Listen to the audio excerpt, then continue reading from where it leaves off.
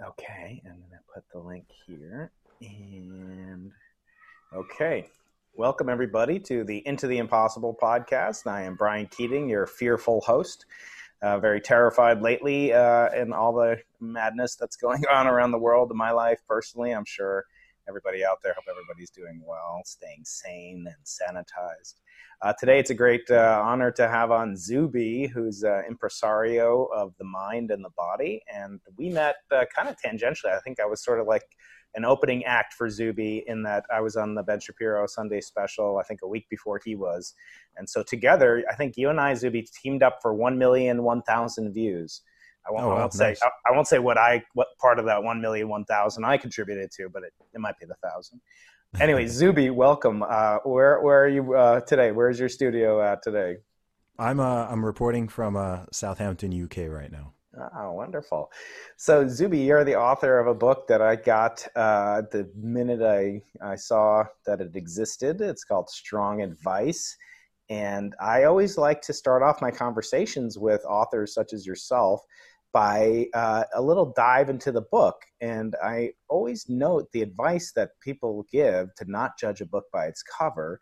I think that that's misgiven. I think you should judge your book by your cover in a certain sense, especially when it's interesting and intriguing. So I'm showing it here on the video for those of you who are listening. I'm going to get rid of me so you can see somebody who's actually able to make a pose like this. So I always say thank you for your book because, you know, it allowed me to to drop a couple of pounds, you know, from my double chin to my stomach. So I dropped it all the way down. Fantastic. Yeah. I'm happy to hear. I'm really happy to hear. So talk us through the cover, Zuby. What does it mean? And what is the title? And how did you come up with the title, subtitle, etc.? Oh, wow. Okay. So the cover is me looking jacked. That was actually a picture from an album photo shoot, but I never used it with the album or anything. So I thought, you know, that would actually make a pretty cool cover. So that's why I used that specific photo. And of course, I wanted to, show myself in good physical condition. If I'm promoting and selling a fitness book, then I think it's imperative that I practice what I preach and I am in good shape. Some people have said it looks like a women's romance novel or something, which I find quite funny. That's your follow-up. That'll be your follow-up, right? And in terms of the title, I have to give props to, I would shout out the specific handle, but I'm not sure off the top of my head. Uh-huh. But somebody on Twitter actually recommended the title. I was saying that when I was writing it, I was saying, hey, I'm writing a fitness book, thinking of ideas for titles, etc. And someone tweeted strong advice at me, and I was like, you know what, that's actually a fantastic title. So I ended up using that, and that's how it became Strong Advice. And then Zuby's Guide to Fitness for Everybody, that's just a little tagline to make it clear that it's a fitness book and also that it's for everybody, because I do get a lot of people asking, you know, does this work for younger people? Does it work for women? Does it work for people over 50, etc.? And it's like, the answer is yes. The principles that I lay out in the book and the advice I give in there is not super specific to young men, for example. It's whether you're a young man or a more elderly woman, then a lot of it will be applicable to you. Some of the exercise sections, some of that may need to be modified a little bit in terms of the recommended exercises and sets and reps and things like that. But in terms of the foundational info, it's very universal.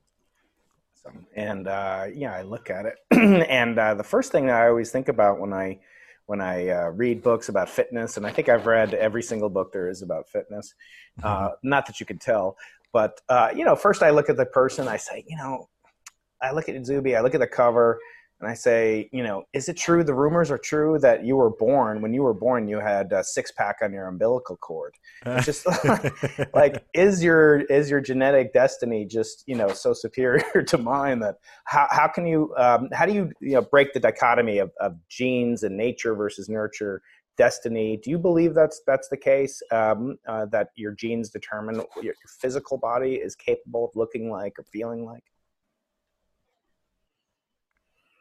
Sorry, man. I actually, your connection got lost a little bit there. Oh, sorry about that. Let me see if this is better. So I was asking, is your DNA your destiny? Essentially, are human beings effectively at the limitations of what their physical genes for building muscle and losing weight, etc.? No. in one word. We all have, we all have different levels of potential. We all have different strengths and weaknesses, etc. But most people never even come remotely close to their potential. And you certainly, in terms of physical fitness and strength and health, etc., you don't know what your genetic potential is unless you've been training effectively and eating well for probably at least 4 to 5 years. You're not even going to have a clue. Mm-hmm. For anyone who thinks I came out the womb looking like that, no. I mean, I weighed more when I was 16 than I weigh now at 33. Mm-hmm. Okay, so and anyone who knew, I used to be overweight. Right, I was overweight. I was a chubby kid. It used to take me like 12 minutes to run a mile. I couldn't do a pull up until I think I did my first pull up when I was 13 or 14. Um, I was not some jacked, ripped child whatsoever. Mm-hmm. I think I probably have stronger than average. I think I'm stronger than average in terms of my genetic potential. Certainly in terms of lifts like my deadlift, I think there are a lot of people who, no matter how much they trained, they probably wouldn't get their deadlift over 600 pounds, which I've done. But I wouldn't have even known that had I not put in 10 plus years of training. So genetics are a really lame excuse for success in anything. I mean, I can't think of anything that's more defeatist than saying you can't succeed in something because of your genetics. Sure, if you're talking about the very tip top optimal levels, right? You're talking about being a professional or world class in something.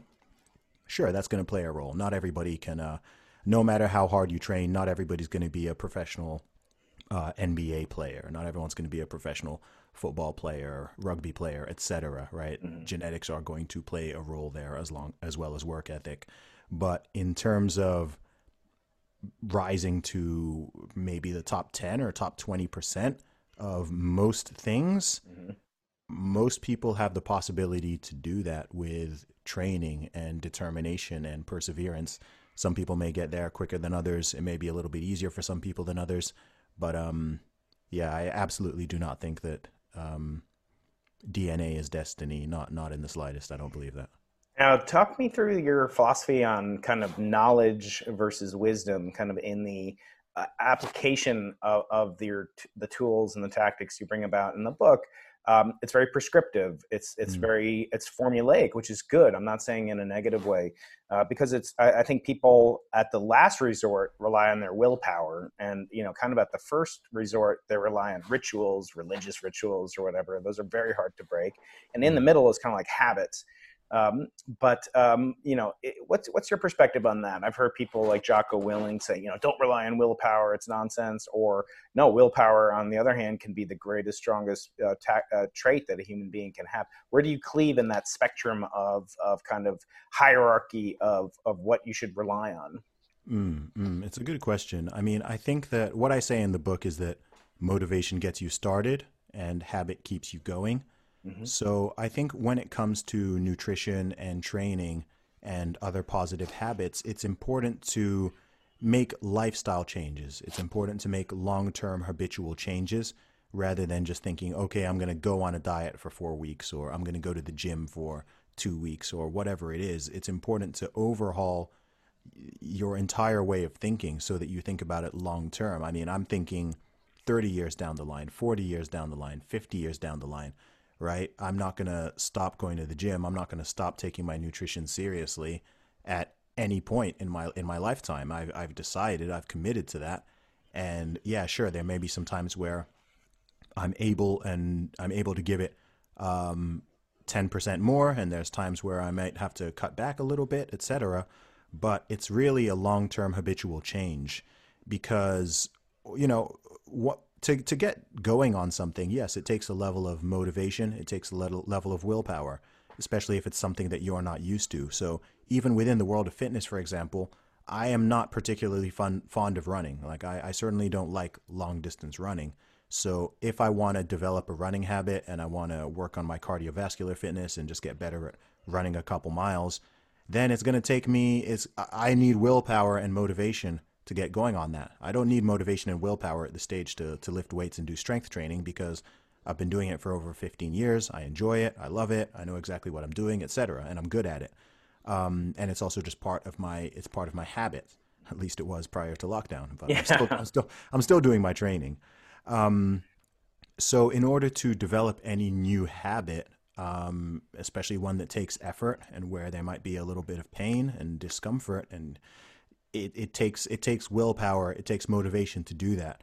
But the thing that's going to keep you going in the long term, if you still want to be doing that same thing a year from now, you do have to ultimately form the habit. Because as strong as your willpower may be and as motivated as you may be, if you don't form the habit, after a certain amount of time, you are almost destined to fall off it as other things Mm, get busy, as other things take priority. Those things will override the things that have a lower priority. So, what people need to do if they want to get healthier is put their health at a higher priority than they do some of the other things in their lives, essentially, because that's how we all operate, whether or not it's consciously. We're always weighing things up in terms of priority. mm, And when people say they don't have time, that's the most common excuse you'll hear for anything, right? I don't have time. And when someone says that, what you're really saying is that that thing is not a high priority for me right now. mm. That's really the translation of the statement.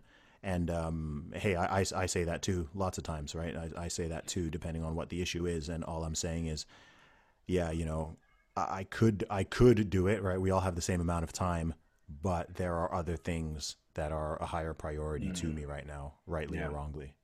Yeah, I see that. I heard once someone asked like Arnold Schwarzenegger, my former governor here, and they said, like, well, you just have this advanced genetics, and he was like, no, I have the same number of muscles as you do. It's like Hmm. we're all born with these, for the most part, born with the same potential, and then it's how Hmm. do you actualize your potential? I wonder before we segue into kind of compare and contrast and not to trash talk other diet or fitness plans, but I do want to just segue just very briefly into what does a typical day look like you for Zuby now versus before lockdown, so to speak. What kind of are you a super early riser? Do you just start lifting like a machine? What and then what does your nutrition look like? Not super deep. We don't have to go Yeah. 10 minutes on this, but just kind of big picture overview. What does your day look like typically? Yeah, right now everything is shifted back later. So right now I am waking up and going to sleep later than I normally would and do. Um, so at the moment I'm probably going to bed at like realistically maybe 1 a.m. on average and getting up around, I don't know, 8:30 or something. Normally that would be shifted earlier, so I'd normally be waking up around 7 and going to bed a little bit earlier. Um, but yeah, I mean, a typical day, I will get up. I'll normally, clean myself up, brush my teeth, etc., and then normally do some form of training, whether that's body weight training, push-ups, pull-ups, single leg squats, etc., or go for a run. Normally, I'll run for like about 25 minutes or so. I am trying to get into the running habit while Mm-hmm. we are in this period because like I said, I don't like running, which is why I need to do it more. I believe in constantly pushing yourself outside of your comfort zone and doing things sometimes that you don't like because it is good for you and you've got to do it. And like I said before, I need to practice what I preach. So I can't just do the things that are easy for me or already within my current set of habits. If I know that it's good for me, then it's important for me to adopt that and work to add that to what I'm already doing. In terms of prior to lockdown, like I said, normally I would wake up earlier and just get changed and hit the gym straight away and just get into my training, which is primarily based around strength training, but also a little bit of cardio. In terms of my eating patterns, again, it's shifted back a bit later.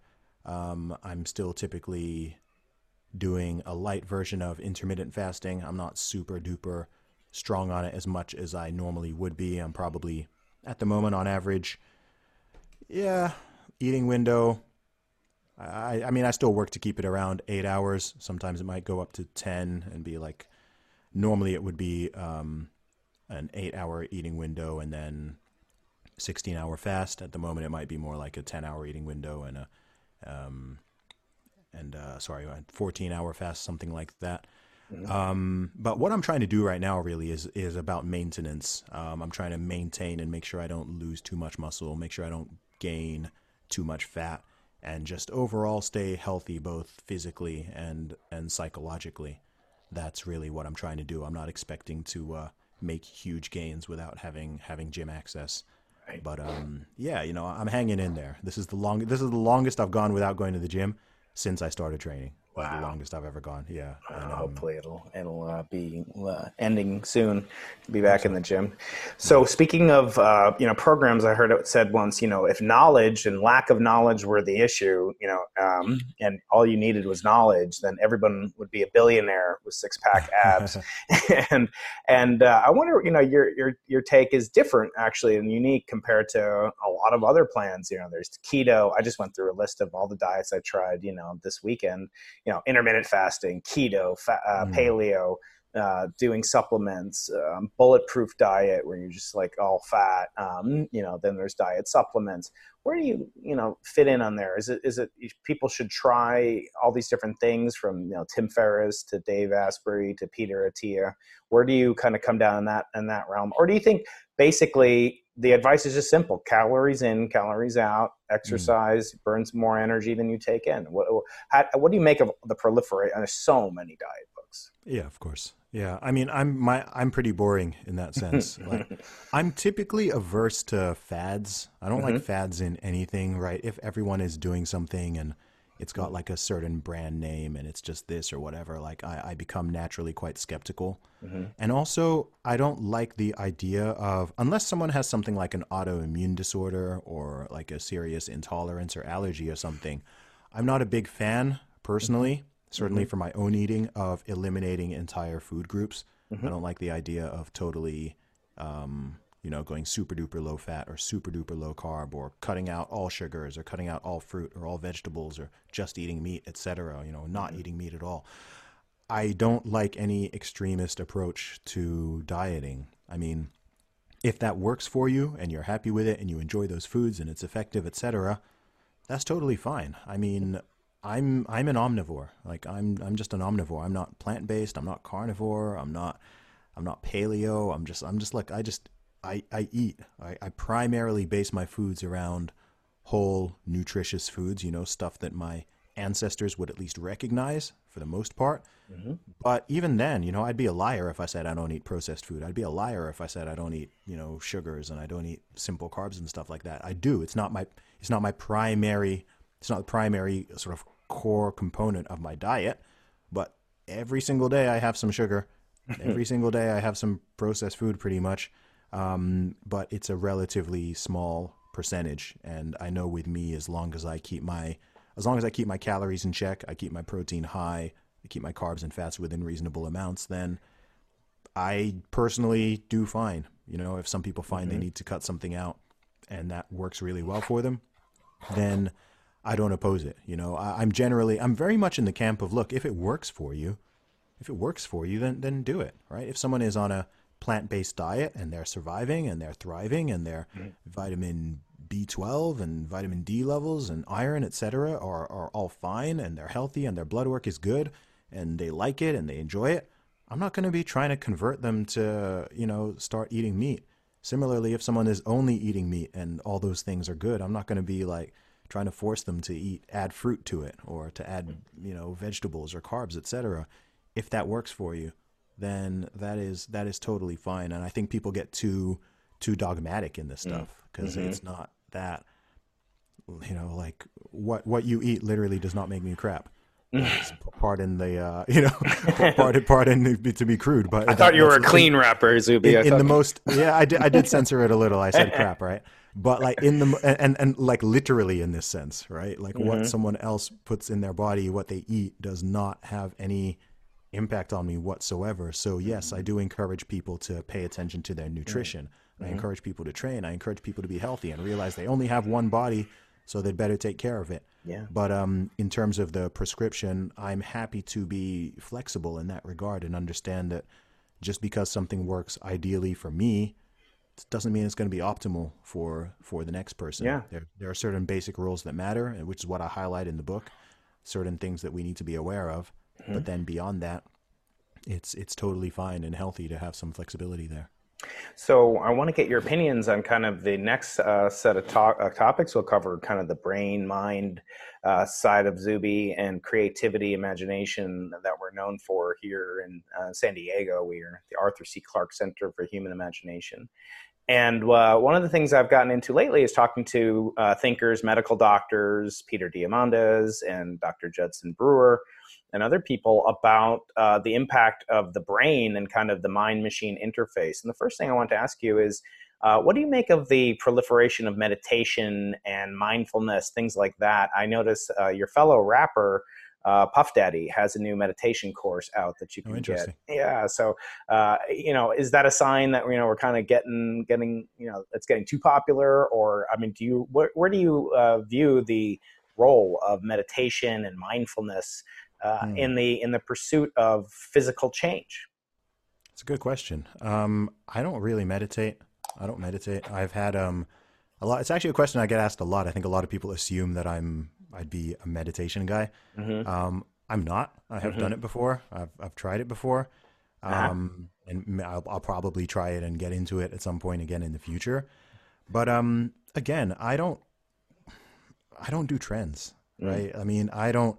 If it works for somebody, then do it. If meditation is good for you and you find it helpful and you find it centers you and balances you, etc., then I'm not going to knock it. I'm not going to say, "Hey, meditation is bad," or "I think it's silly," or I just if it works for you, then that is totally fine. The times I have done it and have gotten into it, I haven't particularly found that it's made a big difference for me. I mean, I'm someone who's already very low stress, very low anxiety, Mm-hmm. isn't super up in my emotions and stuff. And, I maybe for someone who is more anxious or is more prone to certain mental health situations and things like that, then it's much more beneficial for them.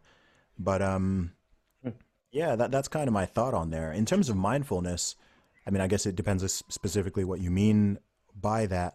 It But could be anything. It could be prayer. It okay, could be. It could, okay, yeah, no, yeah. I mean, I certainly pray every day, and that can be considered my own form of meditation, maybe. But it's Mhm. kind of just a more traditional version of it, and that certainly helps to center me and to give me perspective and gratitude on a daily basis, and also just to yeah put up to God the things that I'm worried about and the things that I'm grateful for, etc. But yeah, no, I'm a big fan of mindfulness in assuming that is the opposite of mindlessness, right? Not being conscious and not being aware of what you're doing and what you're saying and all of that. I think it's important to be mindful in general. I think we should be, you don't want to you don't want to be totally caught up in yourself and worrying and not being able to articulate yourself or say and do things because you're so worried about how other people may interpret it or how it may come across or what the repercussions may be, etc. I think that's taking it too far. But it's certainly good to understand who you are, know your personality, know your proclivities, know your strengths, your weaknesses. If you have any things that you may be prone to be addicted, get addicted to, or any negative habits or things you may have, then it's good to be conscious of those. And I certainly am. Like, I'm very, very conscious of my strengths and my weaknesses, and I'm super aware of how I can come across to people rightly or wrongly. I mean, even if I weren't, like, I get so much feedback on everything I do now and everything I say now that that seems to be the case that I sort of have to. And that, to be honest, that's something that can be a little bit of a stress these days, just because I'm not used to so many people caring about what I think. And so, no, it's weird. Like, That's it's true. cool. It's cool in a way, but at the same time, it's weird. I mean, so many conversations and arguments and debates and whatever I've had over the past few months have been with, people, could even be loved ones who think I should say things in a certain way or think I should think this or I should phrase it like that or whatever. And I'm kind of like, look, I'm me, Yeah. right? I can take feedback on board. Sometimes I'll listen to it. I'll always listen to it. Hmm. Sometimes I will agree with it and accept it. Other times I will disagree and reject it. But ultimately, I'm like, look, I'm being me. I'm being honest. I'm being authentic. I'm being truthful to myself. I'm not just saying things to, start crap or rile people up. I'm trying to get people to think.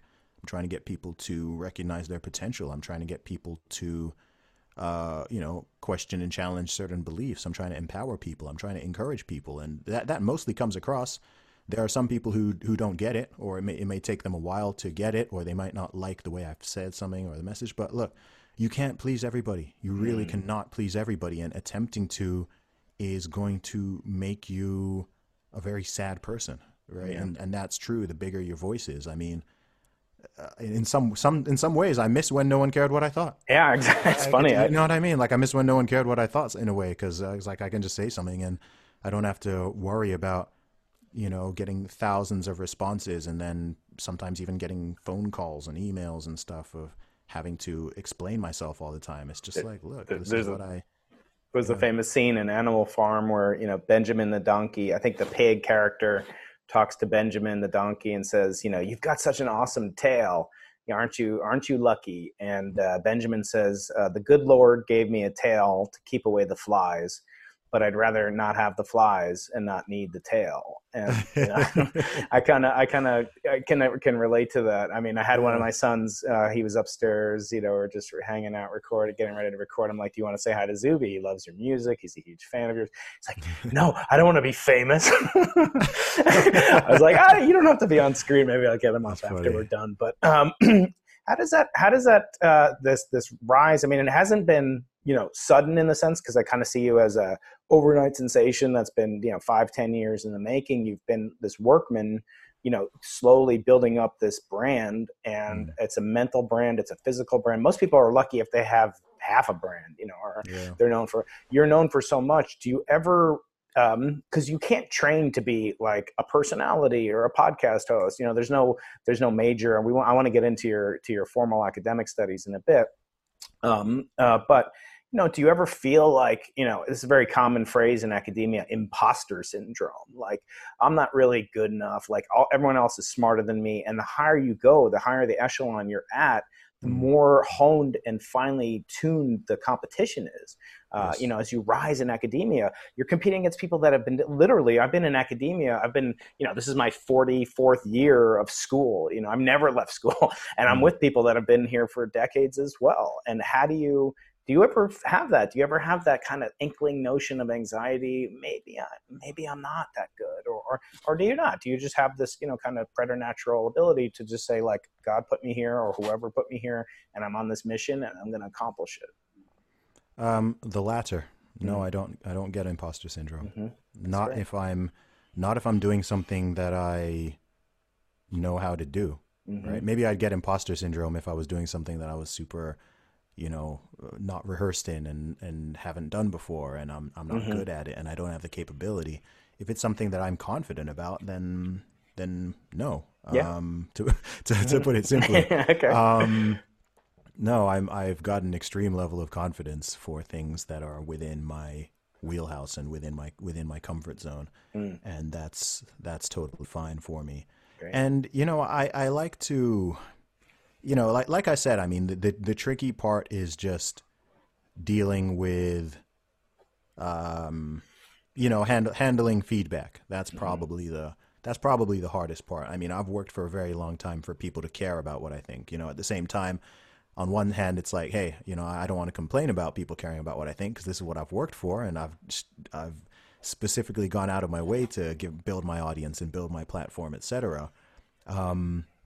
But at the same time, it's just so hard to, there are so many voices, both positive and negative. I mean, most is positive, by the way. Like 9 out of 10 people who follow me and see what I write, etc., and listen to my music and listen to my podcast, vast majority of them do that because they like me.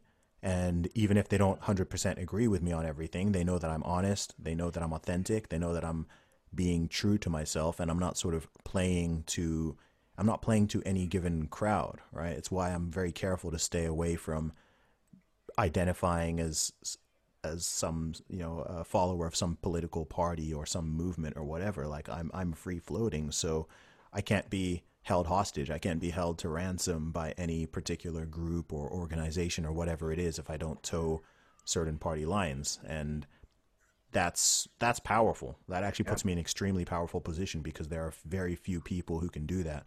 the amount of messages, emails, etc. I get every single day from people who are telling me like, hey man, like I love what you're doing. I love what you're saying. Like, I don't know if I would be able to do it, but know that I agree with you and I'm supporting you and, keep going kind of thing. Yeah.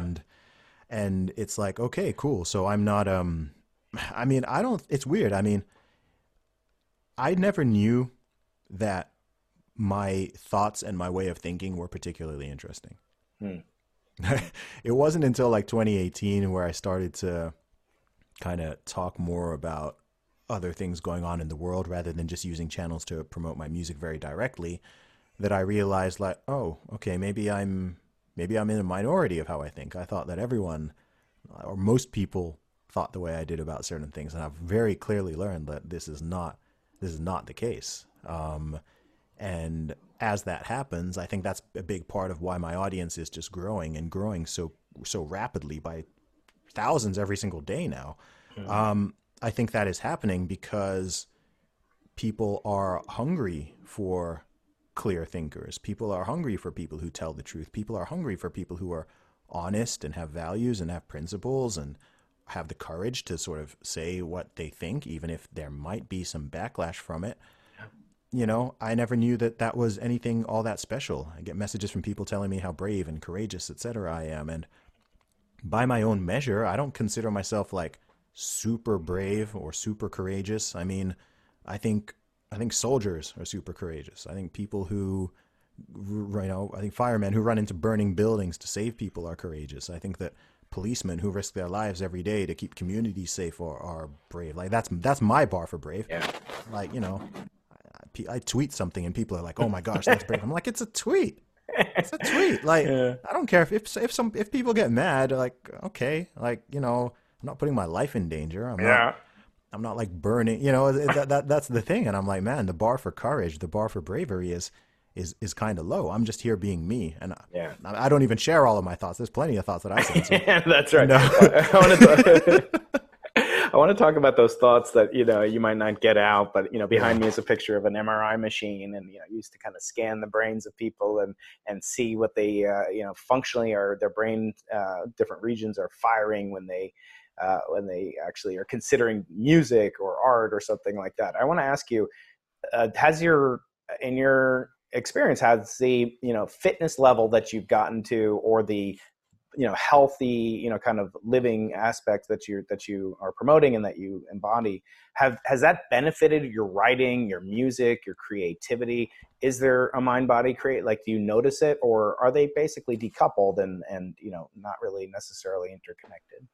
Yeah, they're definitely connected. Your mind and your body are not two totally separate entities. And I mean, for people who don't lift weights, for example, a lot of people don't understand that the primary way that you get stronger is not through building new muscle. It's through training the muscles that you already have to fire more efficiently and to be more effective and to recruit more fibers. Your entire nervous system, which includes your brain and then all the nerves that run through your body, that is what the mind muscle connection is. So in fact, by lifting weights, you are improving your cognitive function. These things are not decoupled. It's not that's why I kind of find it funny that there's this meathead stereotype of people who lift weights or people who train, and that they're somehow less intelligent or whatever, when in practice I found actually the opposite.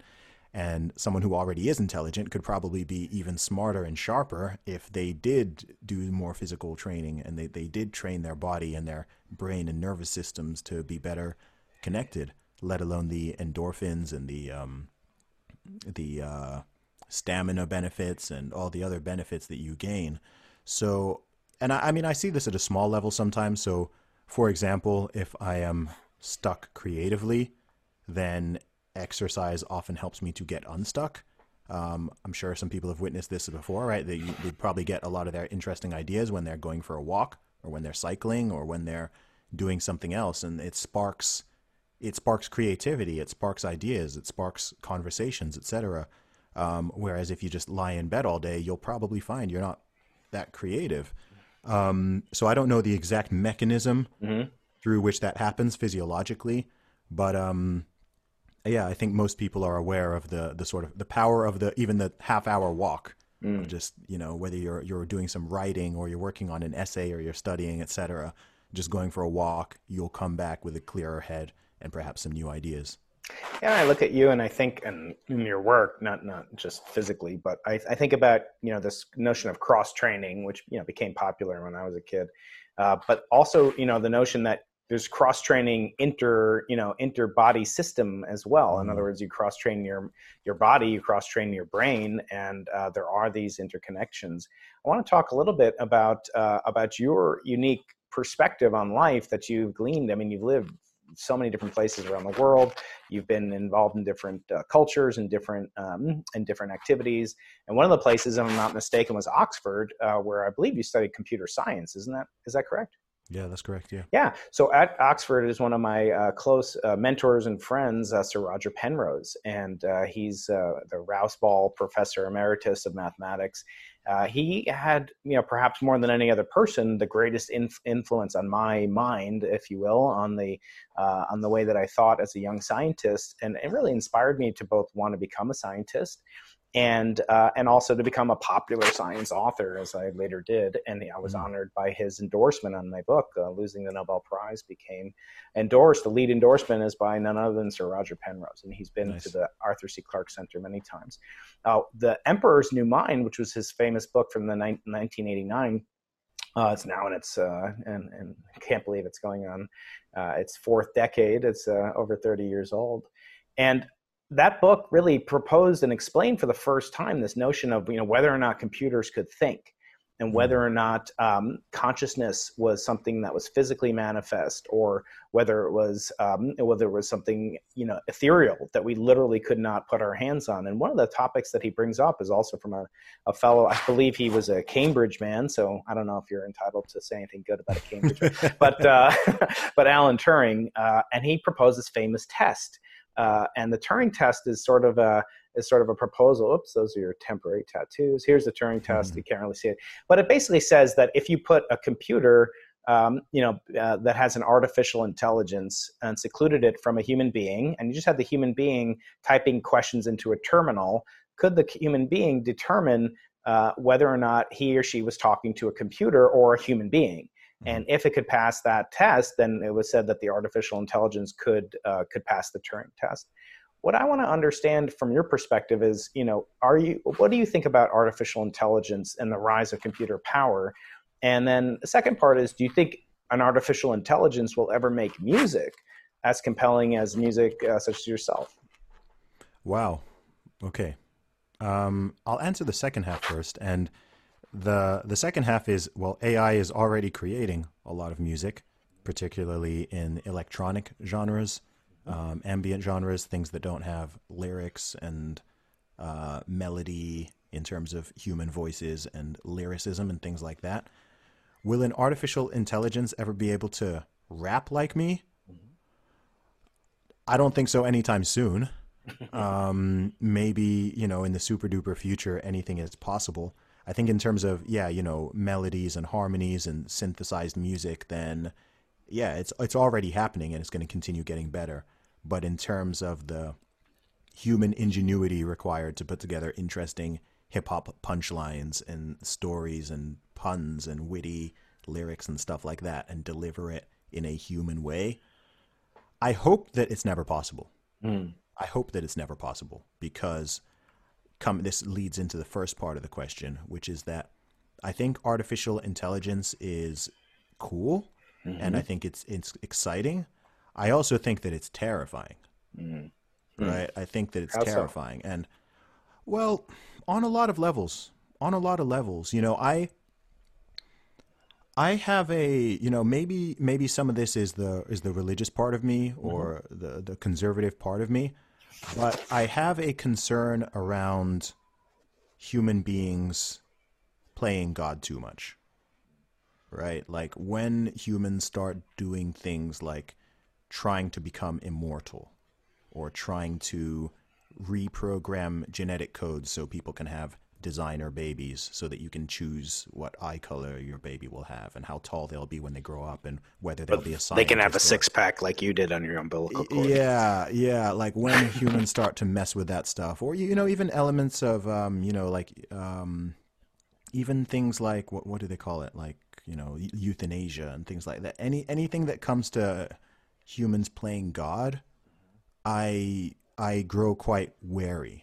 This or trying to create a new species or all of that kind of stuff. I find it very unnerving. And artificial intelligence past a certain level also falls into that with me. So, for example, you're seeing this crossover between AI and robotics, and people are making these, like sex robots and stuff like that, right? Which they're hoping eventually will become so real and so whatever that people, men can have a virtual girlfriend who has a physical form and looks like and feels like and talks like an actual woman, but is in fact a robot. I just think that's opening a huge Pandora's box, like a crazy Pandora's box. I think people who are trying to make human beings immortal, right? Because we're not really good at thinking beyond what sounds interesting and what sounds enticing, and thinking of what that really would entail, right? If human beings were immortal, that would fundamentally change everything. Like our entire reality, our entire concept of life, our entire concept of family and education, work, everything would totally change. Like what do we do now then? Do people still reproduce? What do you do if people you're just opening such a crazy, like what do you do? Like our entire life is, everything in life individually and collectively is based on the idea of us having a certain amount of years on Earth. Okay? Yeah. So you go to school for this many decades, then you work for this many decades, then you have some retirement, and here's you do. Like at this position, you learn, and then you earn, and you have a family, and then you grow, and then you raise, and then eventually you die, right? If you now, let's not even talk about immortality. If you increase the human lifespan to 200 years, what do you do in those 200 years? Are you a teenager now for like 50 years, right? Do you just behave like a teenager for 50 years and then you started like which part of that spectrum is the one that gets the extra lifespan? Yeah, which is the part that gets the extra 120-year boost? Is it at the end? Is it just like you're just going to be really old now, or you'll be like an 80-year-old, but you'll just be stuck there now for an extra 100 years, or would the part in the middle be longer? And it affects everything, and I just don't think people really, in this scientific excitement, a lot of people don't seem to think about the potential impact of this. Yeah. Right. If you did create an AI and you merged it with robotics, and you essentially had what amounts to a person, but it's actually an artificial intelligence, like some Black Mirror thing, right? So I'm talking to you right now, but you're actually a robot. Right. What about human rights? What about rights? Like, do you now have? Does the AI get rights? Can they vote? Can you turn it off? Can you turn them off? It? Yeah. Right. If you want to unplug them, can they defend themselves? Yeah. Right. Like, yeah. Can you? All of this stuff is like, these are, it's not a thing yet, but if they were to go that far, these all become very, very legitimate questions, and that just, I don't know. I do feel like human curiosity will be the end of humanity. I think I don't know how human beings are going to go extinct, but I think it's going to be self-perpetuated. I think we will create something eventually that, like, like science will go so far that they'll create, whether this is a weapon or a virus or an artificial intelligence that goes rogue or whatever it is, it's going to be something that human beings and scientists are going to create, and it's going to get totally out of hand, and it's going to just end up wiping us out, right? Because if you take AI to its level, if you had AI which was smarter than, like literally smarter than people, and could continue to get smarter at a very rapid rate, like what's to stop them from just treating us like, cows or chickens, right? They become the superior master race, and they might just be like, oh, maybe we'll keep humans as pets, or maybe we'll just like, Get rid of them. Like we're smarter than them. Yeah, Like we I mean, don't.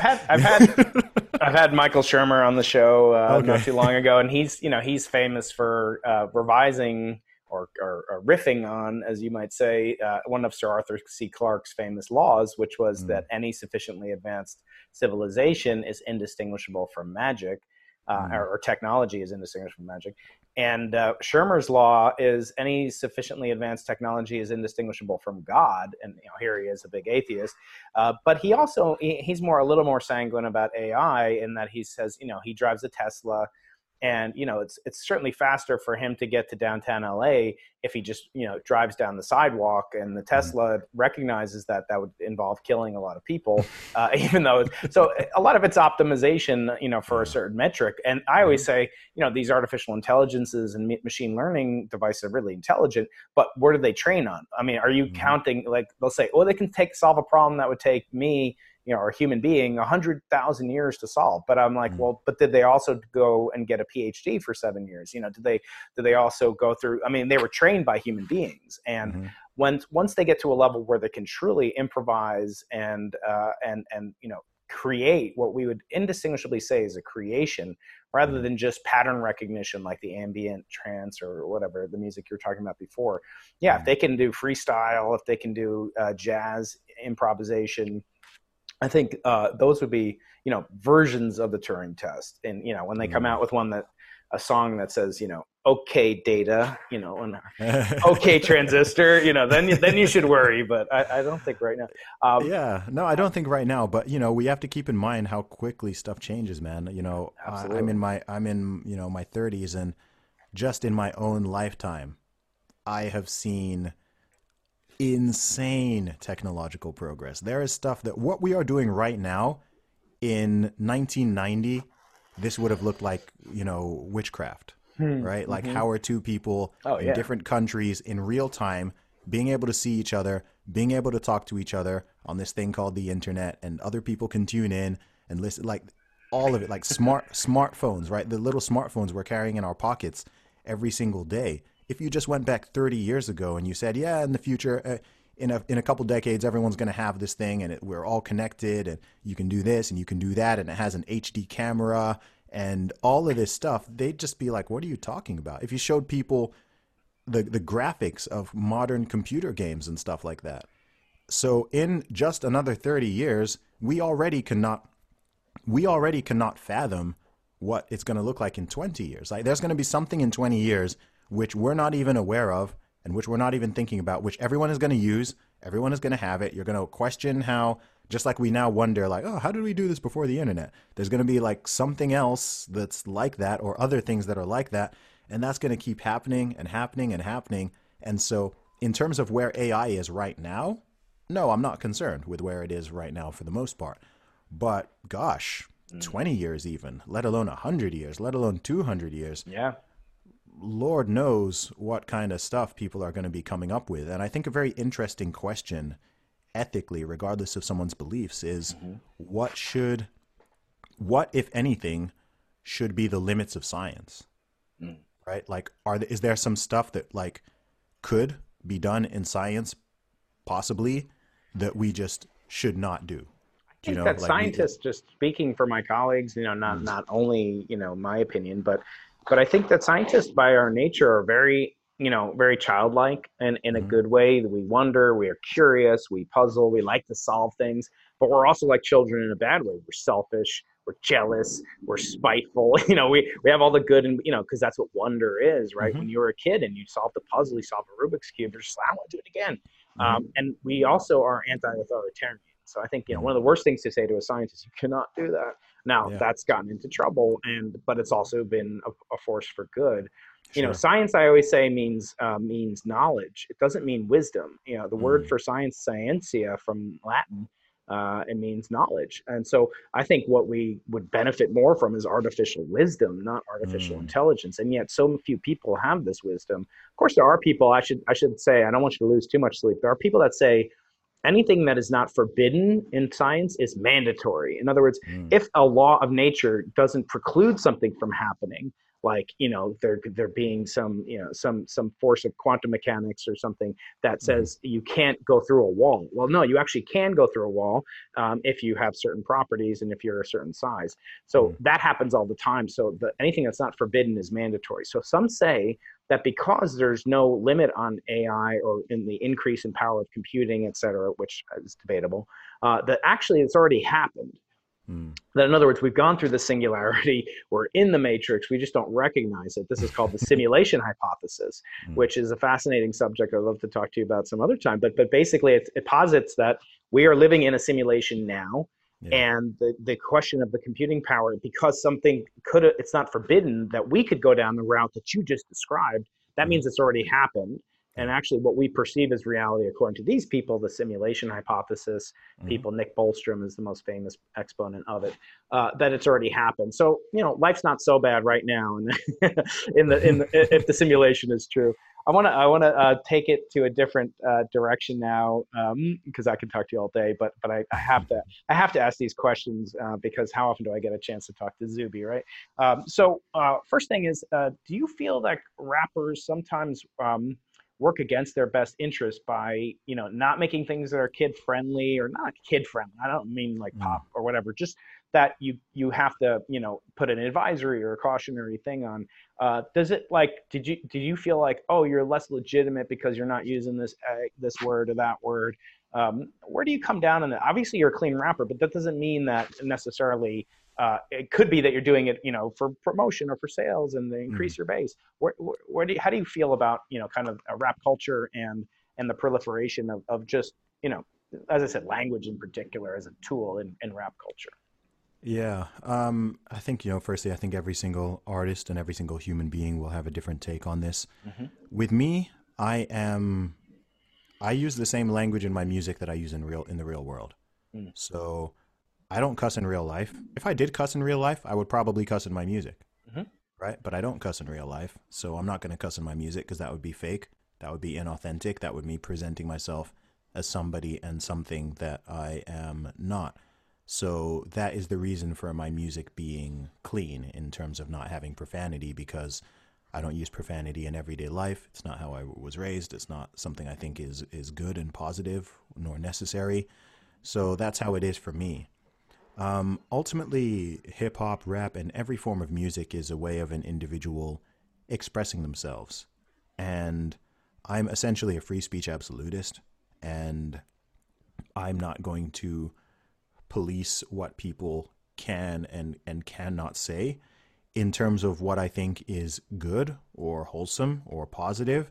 That's a whole different conversation. There's a lot of stuff that is out there, not just in music, but out there in the world, which I do not think is good, nor helpful, nor positive. But it exists, and we have free will, we have free choices. We live in relatively free societies, so that comes down very much to the individual. What I would say to rappers and other people, though, is whether or not you want to be a role model, once you reach a certain level, then you are. It might not be something that you strive for or something you see yourself as, but as I do, and I'm not perfect at it, by any means, but it's important to think about the impact and influence that we have in the world. And I got into music and rap because I wanted my words to have an impact, and I wanted to be able to get a message across, and I wanted to be able to encourage people and inspire people and empower people, and that's what I tried to do in my music and everything else.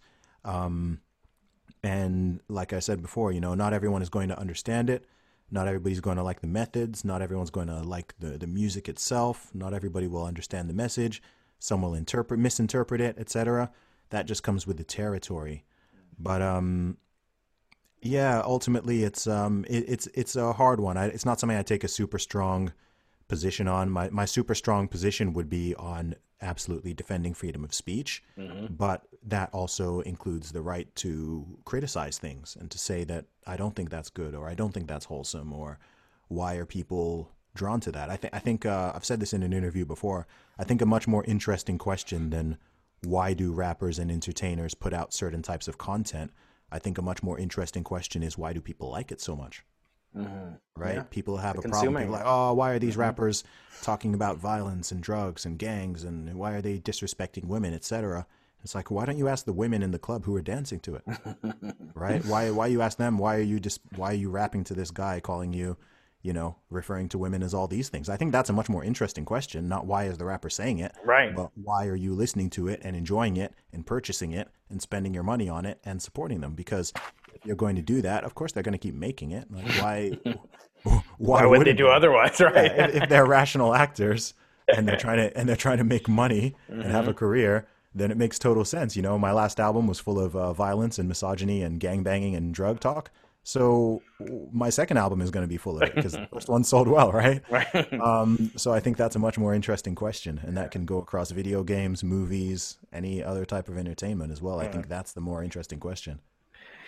Well, that is certainly true, and I think back, to like what Bach used to put on all of his music at the top, for the greater glory of God, and I don't know if Ice Cube is going to be doing that, but we'll see. So I want to finish up a conversation with. I'm going to get to questions that I ask all my guests that I'm so blessed to have on the show. First thing, I want to ask you. I got a picture of Oxford, your alma mater, in the background. Mhm. Um, Zuby University, let's make it. What kind of courses would Zuby University offer and why? Oh wow. Okay, nothing that ends in studies. Firstly, everything that ends in studies is gone. So it would have the sort of core academic disciplines, the sciences, maths, economics, arts, music, etc. Certainly. The big things that are totally missing, certainly in school, but also largely in university, that I think should absolutely be in there include physical health, nutrition, and fitness. That should absolutely be there. Economics, finances, money management, interpersonal skills, public speaking, communication, some aspects of entrepreneurship, how to, university shouldn't just assume that everyone wants to get a job. Should assume that some people want to create the jobs, some people want to start businesses, some people want to be entrepreneurs. How can someone do what I do? Right? How do you build your own business if you don't just want to go into the corporate world? How else can we prepare young people for that? So those would be a couple of the key things because everyone is going to deal with money and everyone is going to deal with health. So I think it's somewhat criminal that there's not more of a priority on those things in the educational system. Yeah. So that would be an important part of it.